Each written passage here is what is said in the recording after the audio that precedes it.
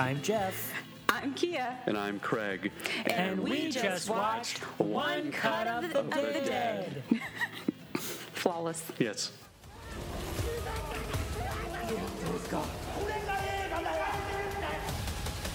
撮影は続ける。カメラは止めない。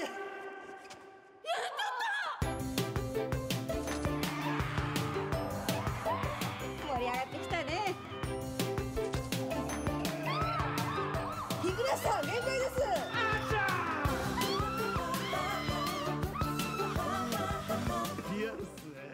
Jeff, what edition is this? This is the quarantine edition of the Half-Assed Horrorcast. I'm afraid so.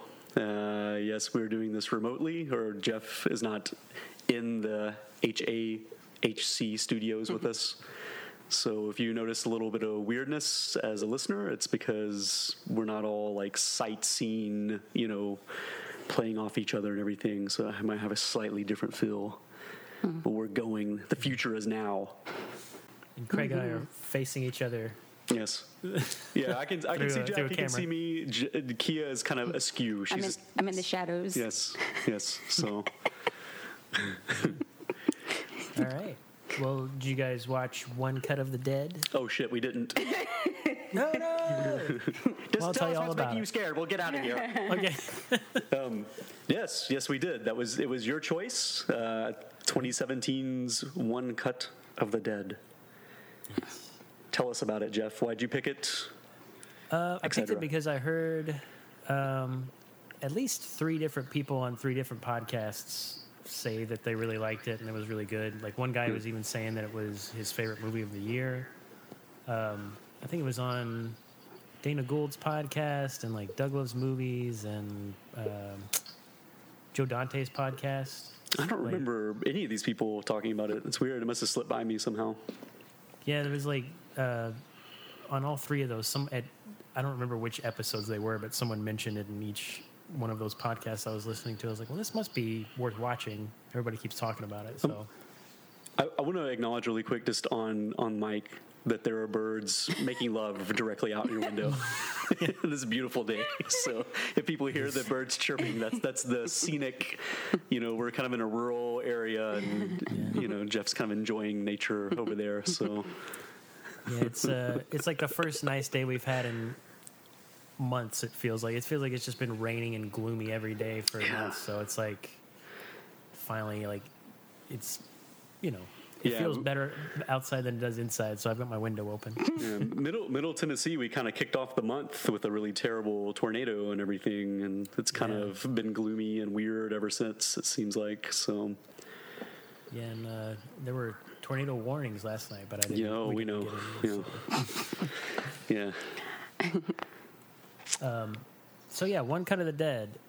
Basic premise, without spoiling anything, is about the.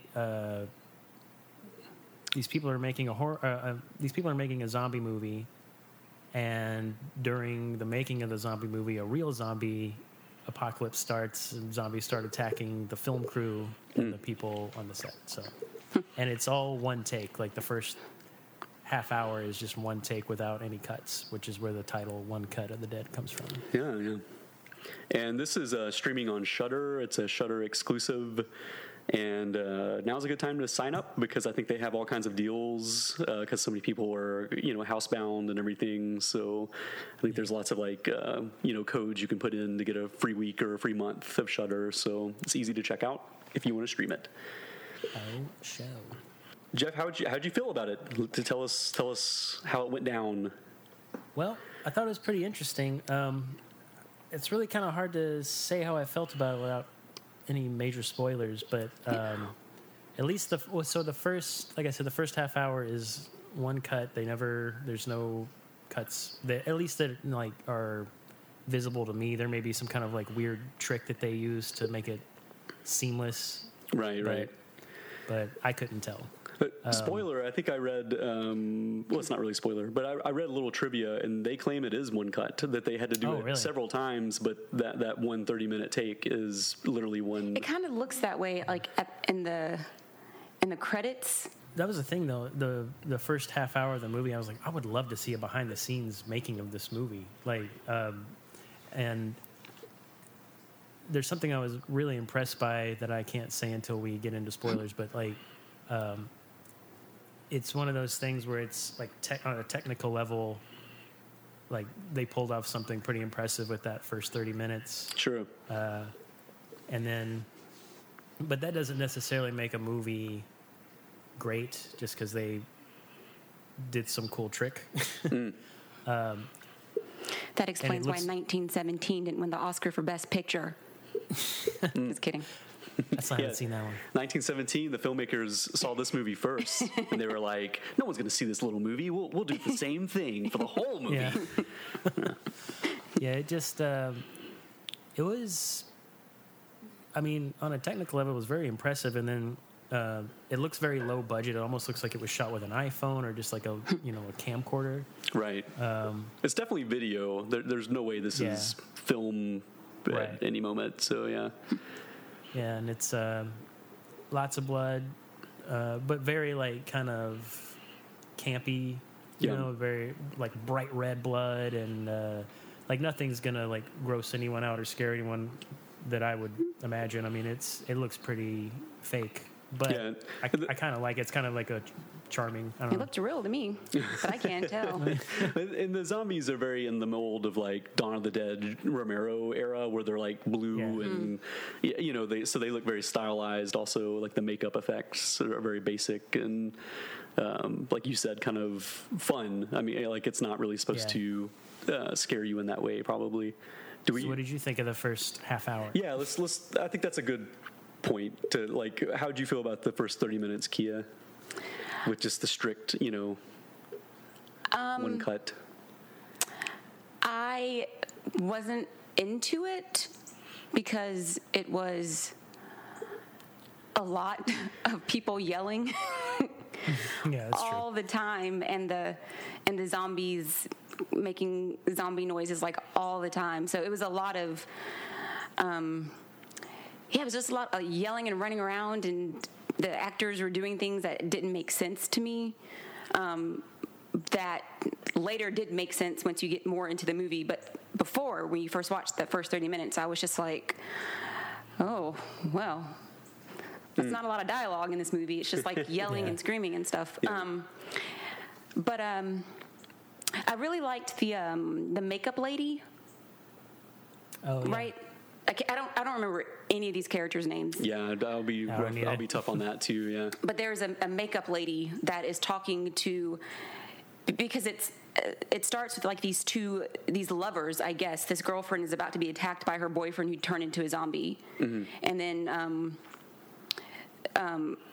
this movie is very hard to talk about because it's like Inception. It's Exactly. I don't know if I'm gonna spoil something or not. Let's keep it safe for just that initial. Well, okay, I'm not spoiling anything. Within the first 30 minutes of this movie, this girl is about to get attacked. They're like filming a movie. Yeah.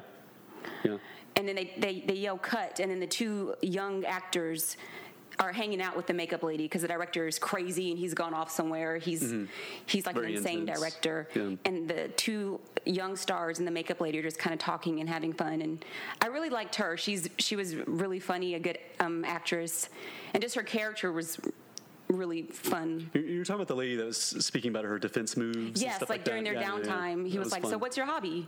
And she said, "I'm taking self-defense." Right. And she had him like come up and grab her from behind. Show and some then moves, yeah. She would do like this cheerleader kneel with her arms raised and go pum, and it was just hilarious, and it was awkward. And I'm like, this is really weird. Yeah. But yeah, I did like her.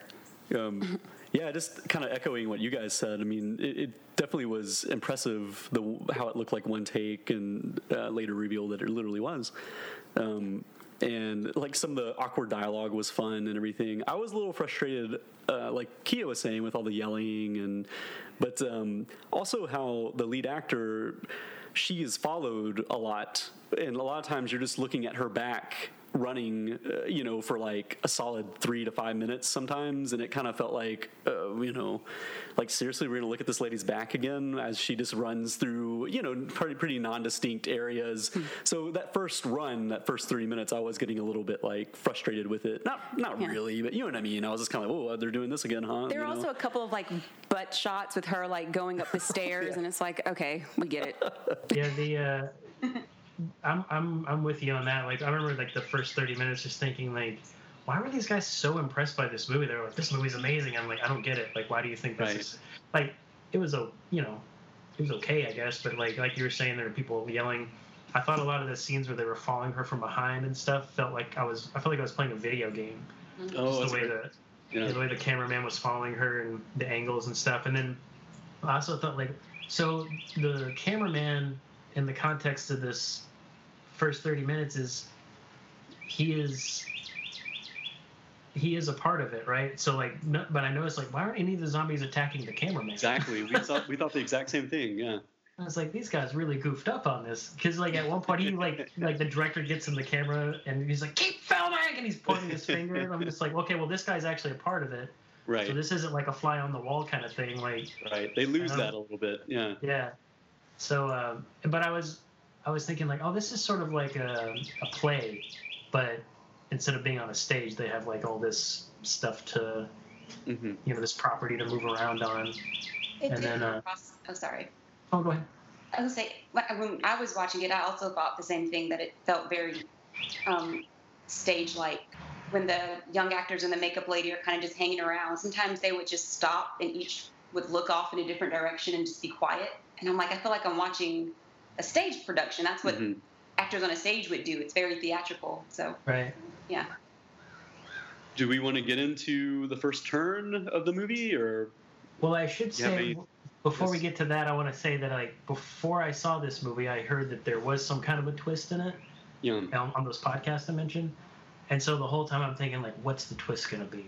And then like I was like writing stuff down as I was watching it, and I was like, oh, this is going to be like a scare tactics thing where like everyone's in on it except the girl, and like this is like the director's way of like getting a good performance out of her. And then they're going to yell cut and be like, it was all fake, and she's gonna be like, "Why would you do that to me?" That's kind of what I first thought. Yeah. But then, like I said earlier, it's sort of it. Oh yeah, like I was saying during the movie, I was thinking, man, I would love to see a behind-the-scenes making of this movie. And then the twist comes, and spoiler alert. Should I go ahead and say it? Or I mean, it'll be hard to talk about it without spoilers. So. Okay, so spoiler. If you haven't seen it, don't listen on. Don't shudder. Yeah. Yeah. But the last hour of the movie is the making of the movie, but it's like a scripted version of the making of the movie. Like it's not an actual behind the scenes. But like the film quality gets better and the acting gets better, and you find out that the director in the first 30 minutes is the actual director, and he's not some kind of raging asshole. He's actually a very meek and humble person, and he has a teenage daughter, and his wife is the that lady, the makeup lady. But yeah, when we were watching, I think Craig actually figured out the twist well before I did, because I think we pointed out that, like what Jeff said, that no one was attacking the camera director. Or the camera person. Yeah. And then Craig said, this is going to be the movie that they're making. Yeah, like... and then, sorry, at the end of that first 30 minutes, when the credits roll, I was like, is that the end of the movie? And Craig said, no, that's just the credits for the movie that they just made, if that makes sense. Right. Well, that's what, like, I think we got a little frustrated with the first 30 minutes, so I openly was like, this isn't what... There's more to this. Like, so we started kind of spitballing theories as we were watching it.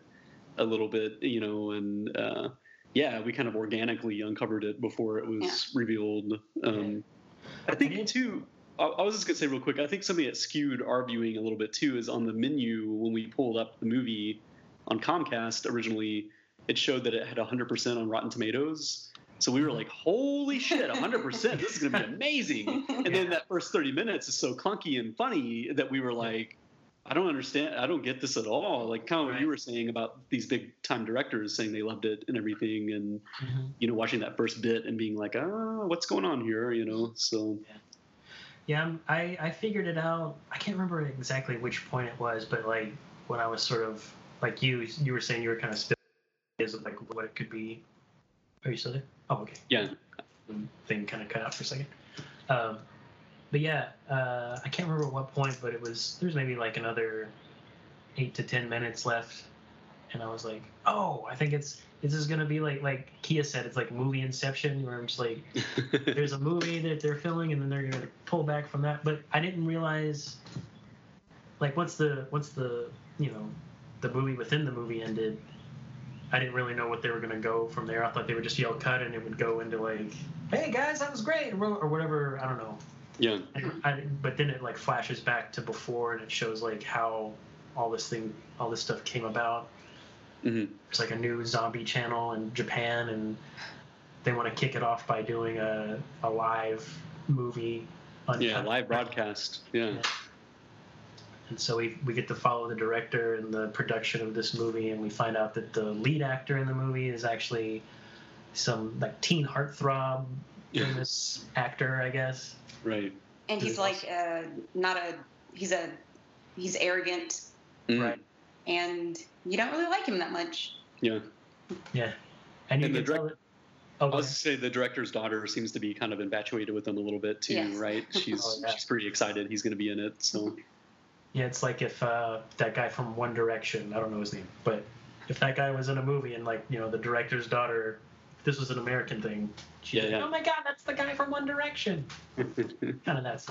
Yeah, you can tell the director like really hates him because he kind of improv. You find out that he's improvising that part at the beginning of the movie where he's like, "You've been arrogant this whole time," and all this stuff. Like, they're like looking through the script like, "That's not in here." It's like, oh, he was really saying that to that guy. Yeah, it's really cool because when you're watching that first 30 minutes, you have like a lot of questions as to what's happening, and because when the two young leads and the makeup artist are hanging out, there's a lot of awkward pausing.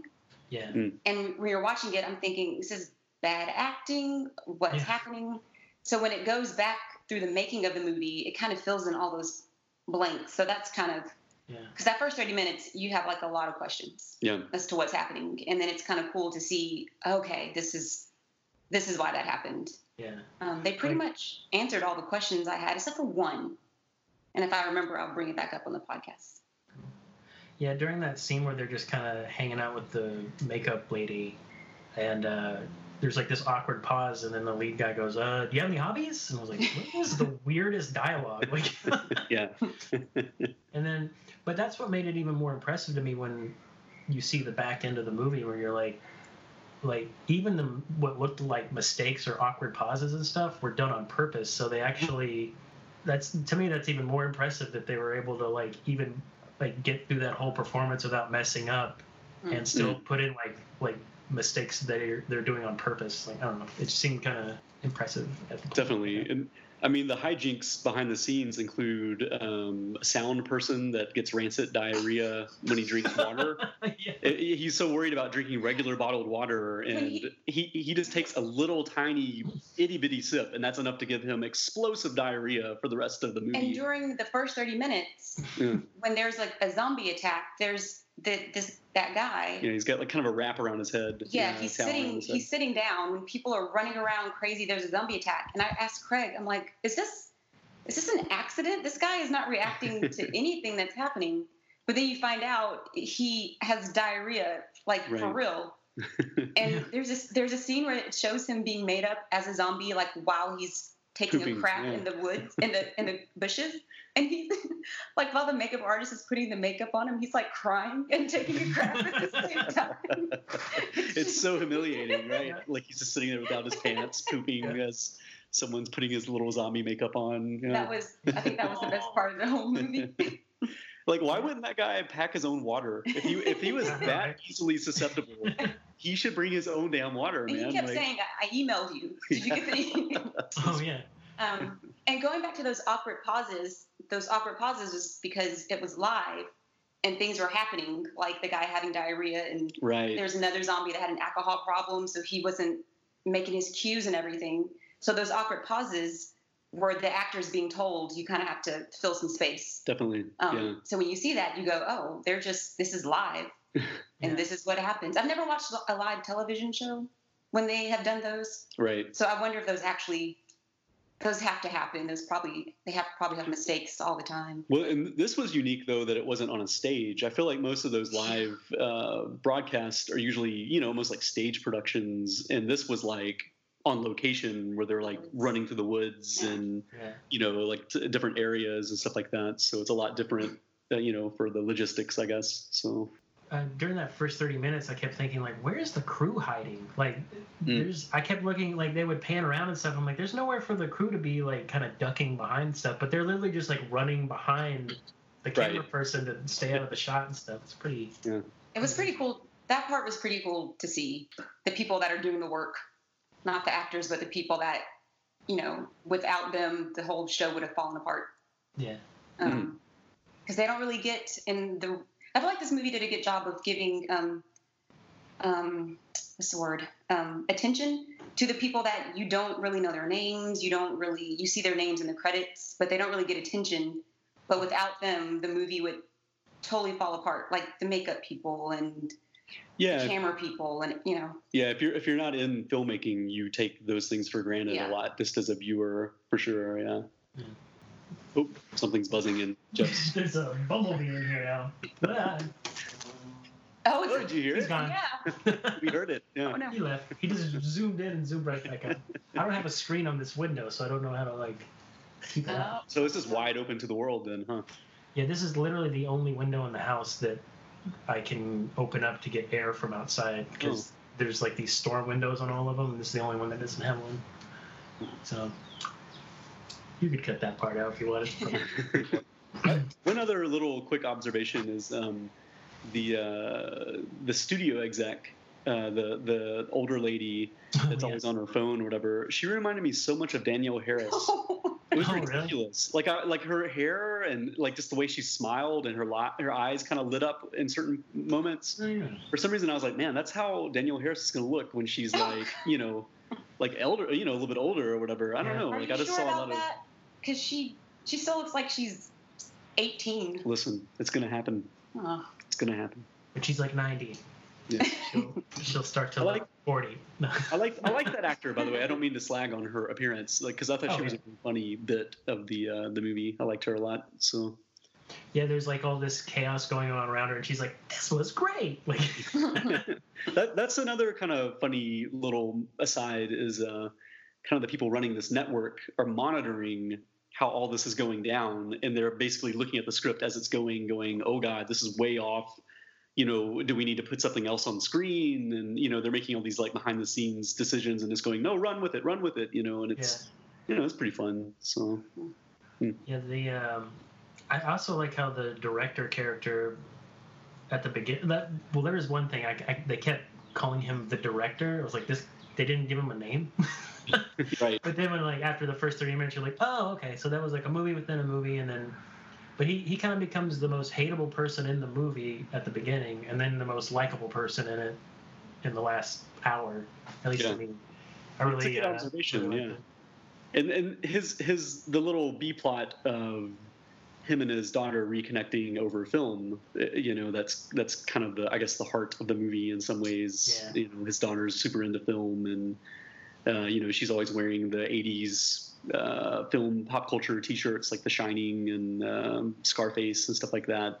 Yeah, and she kind of gets to actively participate. She wants to be something in the industry. I don't know what she wanted to be, a director, because it shows her trying to get a little girl to cry without using eye drops. Oh, yeah. She's working on some project before the zombie thing takes place, but she just doesn't have a soft hand when dealing with people. The girl's mother tries to intervene and she calls her an old hag or something. She's very passionate, but it kind of comes through in a wrong way. So yeah, I noticed in the last hour of the movie you kind of see the influences that influenced the first 30 minutes. So I almost felt like her character was the director's influence of how he played the director character in the first 30, where he's like yelling at people and like, you gotta really give me the real emotion. Like she like, you know, like you were just saying, she was kind of being hard on that little girl to try to get her to cry without using fake tears and stuff.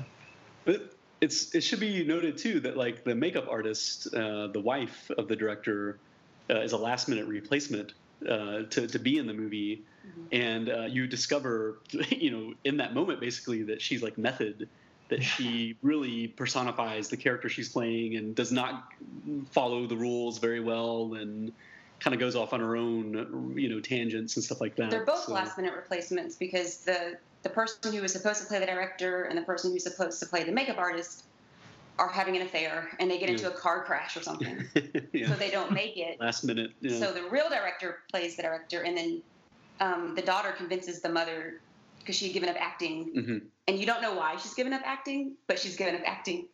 And then it's revealed later that she's given up acting because she loses herself in the role.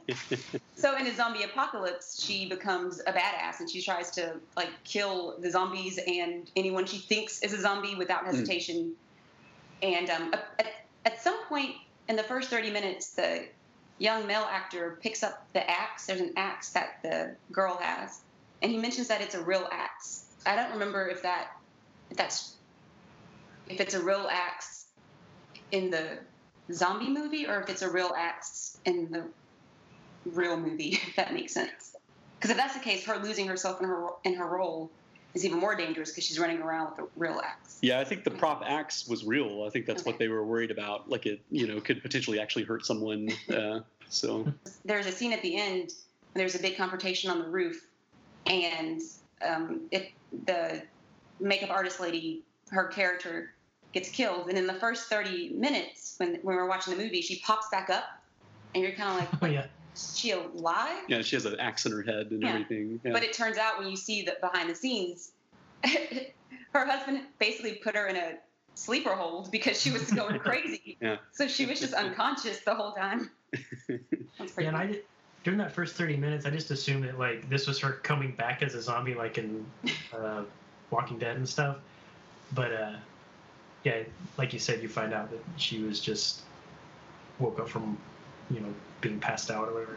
I was gonna say that that last shot where the camera pans up and you see the pentagram thing in blood on the ground, and she's just standing there and the credits start rolling. I remember during that first 30 minutes thinking like that was a really kind of clunky shot there, like the way the camera moves. And then in the last hour you find out like they had to make a human pyramid because somebody like the thing fell off the roof that was holding the camera that was going to make that like a smooth shot at the end. That was pretty funny. Definitely. The only part that it didn't answer, well, okay, two things. There's an older zombie. I think the first zombie we see that like before he attacks someone, he throws up on him. I thought, oh, that's gross. And then when you see behind the scenes, that's the alcoholic zombie. So he's just, I mean, he was like passed out. Yeah, and he was very half in the bag. Or basically more, had to prop him up. So when he throws up, that's like real vomit. So the person he throws up on is like, what is this on my face? Like, he's like, wipe my face off. And then when the young girl is like running around, she hides somewhere and she peels off like a prosthetic on her ankle that I don't know if it's supposed to be a bite or what, but she peels it off. And in the first 30 minutes, Craig and I didn't understand what was happening. And then they didn't show that when they went behind the scenes.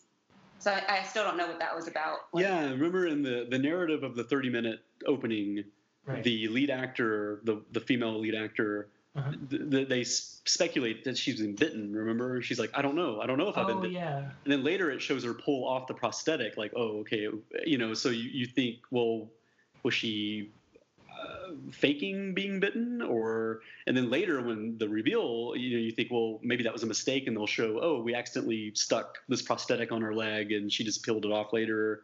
But they never really address it that I remember. So it's just kind of a hanging thread a little bit.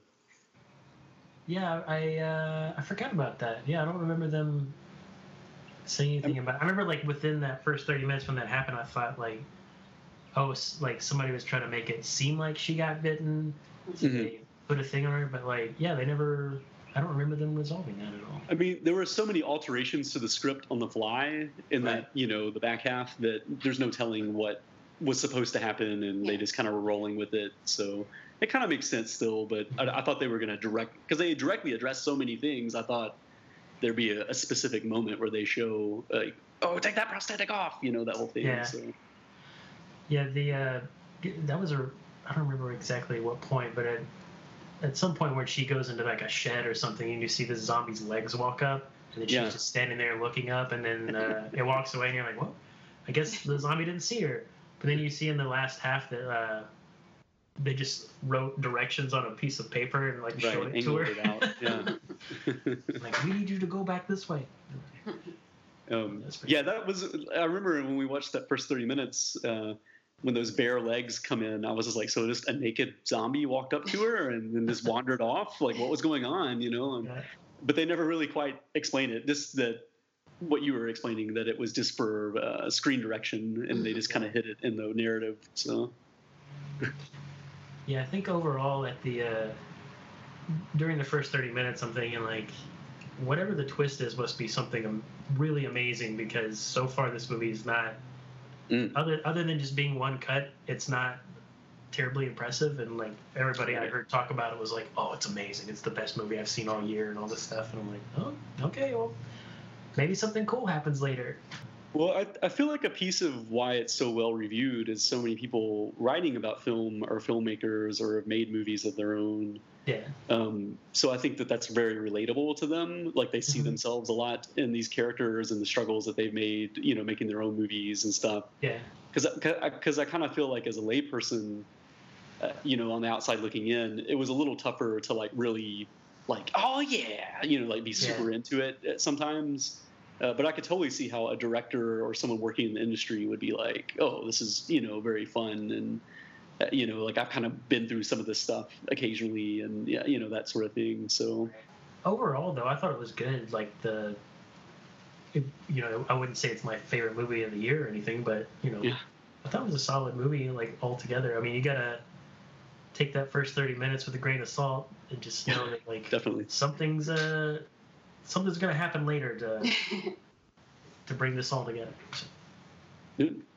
Do we have any other closing thoughts? Or? I wanted to mention the credits after the whole movie is finally finished, and the credits show like the real people behind the scenes, the real camera people, the real makeup people doing stuff. So I thought that was cool, because they actually, I guess, when they really did do one cut of it in real life, they actually had these people running around, but they didn't, I'd imagine, didn't have the burdens of someone with massive diarrhea and that was drunk. But it still shows them like having to run and to keep up with everything. And so I thought that was cool to see the real people behind the movie. It was like the behind the scenes of the behind the scenes. Yeah. There was that one moment where there's a long spell where the camera is just on the ground and it's filming grass. Oh, and in the true behind the scenes at the ending, they show that the camera person was drinking like 5 bottles of water during that moment, that he was just like, like, you know, pounding back all this water because obviously they were having to run with all these actors and cover all this space. I guess that was like a little moment. They were like, okay, in this moment, everyone gets a little break and we all can kind of drink water and, you know, just so we can keep this going. I thought that was kind of, to me, that was the most interesting part in a weird way, was seeing the guy pound the waters. I was like, oh, they must really, they're exerting themselves. They also give a reason for that in the fake behind the scenes. Yeah.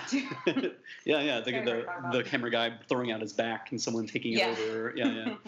Yeah, I like how they wrote in a break into the movie. Yeah, definitely. At this point, we're going to take like a 10-second break. And then. Also, I don't know if you noticed, during the credits, the music that was playing, I was sitting there listening to it going, like, this sounds like a Japanese version of a song that I know. And I realized, like, it sounds like I Want You Back by the Jackson 5, but with, like, in Japanese. And I did Shazam? Yeah, Shazam. I Shazammed it, and it's called Keep Rolling is what they call it. But, I mean, it's I Want You Back. It's the exact same chord progression. No, I think it was, like... Oh. I mean, I couldn't understand. I mean, I don't understand Japanese, obviously, but like, I don't know. Maybe it was supposed to be a cover, but they definitely called it something different on the soundtrack. If it's not a cover, someone should be sued. Because when I first heard it, right. I was like, oh, that's the Jackson 5 song. Maybe it's kind of a parody Weird Al type of situation where it's like you're supposed to know that it's derivative and they're, they put funny lyrics in or something that we don't understand, maybe. It kind of reminded me of like Jojo Rabbit. Have you seen that yet? No, we still haven't seen that. It's good. There's some music in it though where it's like a German version of a Beatles song, and then there's a German version of a David Bowie song, but it's actually David Bowie singing, but he's singing in German. And I was like, oh, it's sort of like kind of reminded me of that, where it's like, oh, that's a Jackson 5 song sung in Japanese. But Jeff, do you recommend this one? definitely, What's your grade? I give it a B. I enjoyed it. It's definitely worth your time to check it out, and hopefully, if you're listening to this and you haven't seen the movie, we didn't just tell you everything that happens in it. But surely, surely people heeded the spoiler warning earlier, so yeah, I'd recommend it. Kia. I think I would recommend it. I didn't honestly when we watched it. I wasn't really that into it. Although I did like the behind the scenes stuff at the end where you see them making the zombie movie. But some of the acting was a little hammy for me. So I did not like it. But after thinking about it overnight and talking about it, I respect it a little bit more. So I will give it a C. I want to do a C minus, but I'll give it a C because talking about it, yeah. Yeah, C.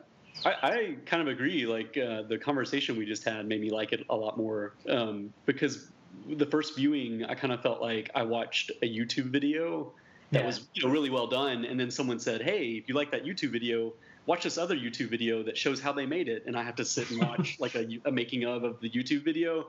So I kind of felt like I watched the same movie like 4 times in a row in a weird way. You know what I mean? Because it was like cycling through the same moments over and over. But yeah, like after talking about it and kind of realizing the angles and everything, I appreciate it more, I think. So I think I'd give it maybe like C+, around in there. Yeah. And I wouldn't recommend it if you want a horror movie, because this is distinctly not like this is not a horror movie on any level. Yeah. I mean, it's It's straight not up scary at all. Yeah, so if you're looking for a horror movie, definitely avoid this one. But if you just want like a cool, like fun movie with an original premise and some laughs and something really kind of clever and offbeat, I definitely think it's worth checking out. Yeah.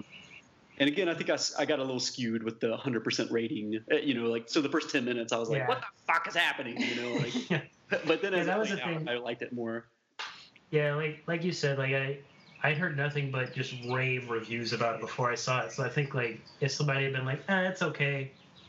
First of all, I probably wouldn't have watched it. But then second, I might have liked it even more if if it hadn't been kind of oversold to me, Yeah, that's it. I think if I had stumbled onto this on Netflix one rainy morning or something and watched it, I would have liked it a lot more than, like you were saying, with kind of the trumped up expectations and everything. Right. So, because I remember our friend Adam, is a listener and a friend, he's been on the podcast, loves this movie, was super excited that we were going to do an episode on it and everything. And he's a filmmaker also, makes his own movies and stuff. So I definitely think if you're involved in making your own movies or make your own YouTube videos and stuff like that, you'll appreciate this on a level that a lot of people may not. So, So I think between our grades, that will be like a B minus. Yeah, it'd be around B That's minus. not bad. I think so. Passing. Yeah, definitely.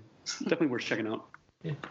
Just not raving about it just yet. Yeah. Might feel different though in a couple years. I don't know. It might be one of those. Years. Like, you know what I mean, though? Like, time goes by and you kind of look at things a little differently, I think. Because I just watched it yesterday. So I kind of wonder, down the line if I'll be like, that movie was a lot cooler than I gave it credit for, that type of thing. So yeah, it definitely, like, after it kind of, because I watched it, I think it was like Wednesday or Thursday, and it kind of set in.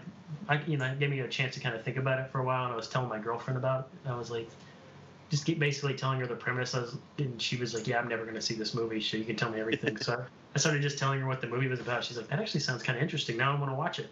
And I was like, Well, you already know everything that happens now since we're. That's actually kind of a good side point, though, is that this is a decent gateway movie in some ways. Like if you have a friend that's not into horror, but this is kind of like horror adjacent, you could kind of show them. Yeah. It might be a nice way to massage in like future watching horror movies with them. And it might make someone look at the people that make horror movies differently. True. You realize just how much time and work and effort goes into it. Yeah, that's a good point. I'm Jeff. I'm Kia. And I'm Craig. And we just reviewed One Cut of the Dead.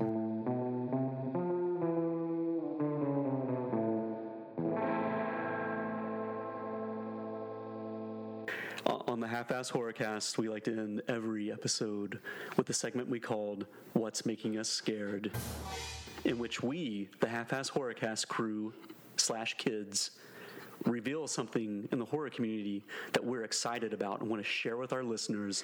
Jeff Lorenzo? So what's making me scared this week is a movie I watched called Come to Daddy. Dad, why did you ask me to come here? I don't want to discuss it. I need to know why you sent that letter. I gotta take a crap. It stars Elijah Wood, and he plays this guy who's been estranged from his father for about 30 years. His dad left him and his mom when he was 5 years old. He gets a letter from his dad asking him to come visit him and see him again because he wants to have a relationship with him again. He gets to his house, and his dad is a real prick and just acts like an asshole the whole time. He's kind of got some violent tendencies, and he's, you could tell that Elijah Wood is a little nervous, and he's very confused. Like, why did you invite me out here? You're just being a jerk this whole time. And that's pretty much all I can say without giving away any kind of spoilers, but I would recommend it. But I would also have to give a small warning. If you're really sensitive to gore and violence, I am a bit. Like, this kind of pushes over the line a little bit for me. Like, there's just some stuff in it that I was not expecting. And so there was a couple of times where I just literally put my hands over my eyes when I was like, oh no, like I just, I didn't see certain things coming. So it is good, but again, just, be warned, there's some pretty brutal violence and gore in it. Just in like a few parts though. I mean, it's not like a bloodbath from, beginning to end or anything like that, but just a fair warning. But I would recommend it with that one warning. So that's what's scaring me. So It has a good Rotten Tomato score, I believe, like in the 80s or something. All right, Kia, what's making you scared this week? Well, I'll just mention a couple of TV shows. So, one was The Outsider. What would make someone do such a thing? He didn't do it. I have no tolerance for the unexplainable. Well then, sir, you'll have no tolerance for me. Answer me this. Do you think Terry Maitland killed that boy? If he didn't do it, someone else did. Someone else did. Someone else did. That we've all watched. That was on HBO, I believe. It's a adaptation of a Stephen King novel. I won't go into any details, but it was just it's a good crime show. A lot of great acting. I thought it was done well. Pretty faithful to the novel with some changes, obviously, but and pretty self-contained too, which I thought was kind of nice. Like if you're locked down right now in your house, it might be a good one to kind of stream, and you can kind of knock out in a day or two if you want. So, and it's just it's a good adult crime show. It's for a mature audience, but it's well done. And then Lock and Key, which also we watched, and I think Craig and I liked it. I don't think we were invested in it. Really, I didn't care about most of the characters. I didn't get into it, but we stayed. That's a weird recommendation. Listen, let me finish. But we stayed with it, one, because we stayed with it almost out of obligation, because we both read the comics, we went to stay with it. And I do think we were ultimately happy with how it ended. Right? Yeah, I thought that the episodes involving the guy that breaks out of prison and does the home invasion, I thought those were the strongest episodes. He was my favorite character. Yeah, and the ones that I liked the most. But the rest of it really did feel like, to me, that show was distinctly entry level. It's like for younger kids that maybe are interested in horror, but you don't want to show them friggin' Haunting of Hill House or something super intense. So this is kind of a nice, kind of easy way to. That's cool. It's like Sabrina. It's something for all ages, but that you can feel safe showing to your kids. Because the main characters are kids, including I don't know how old he's supposed to be, 6 or 7. Yeah. In the comics, I think he's like 4 or something.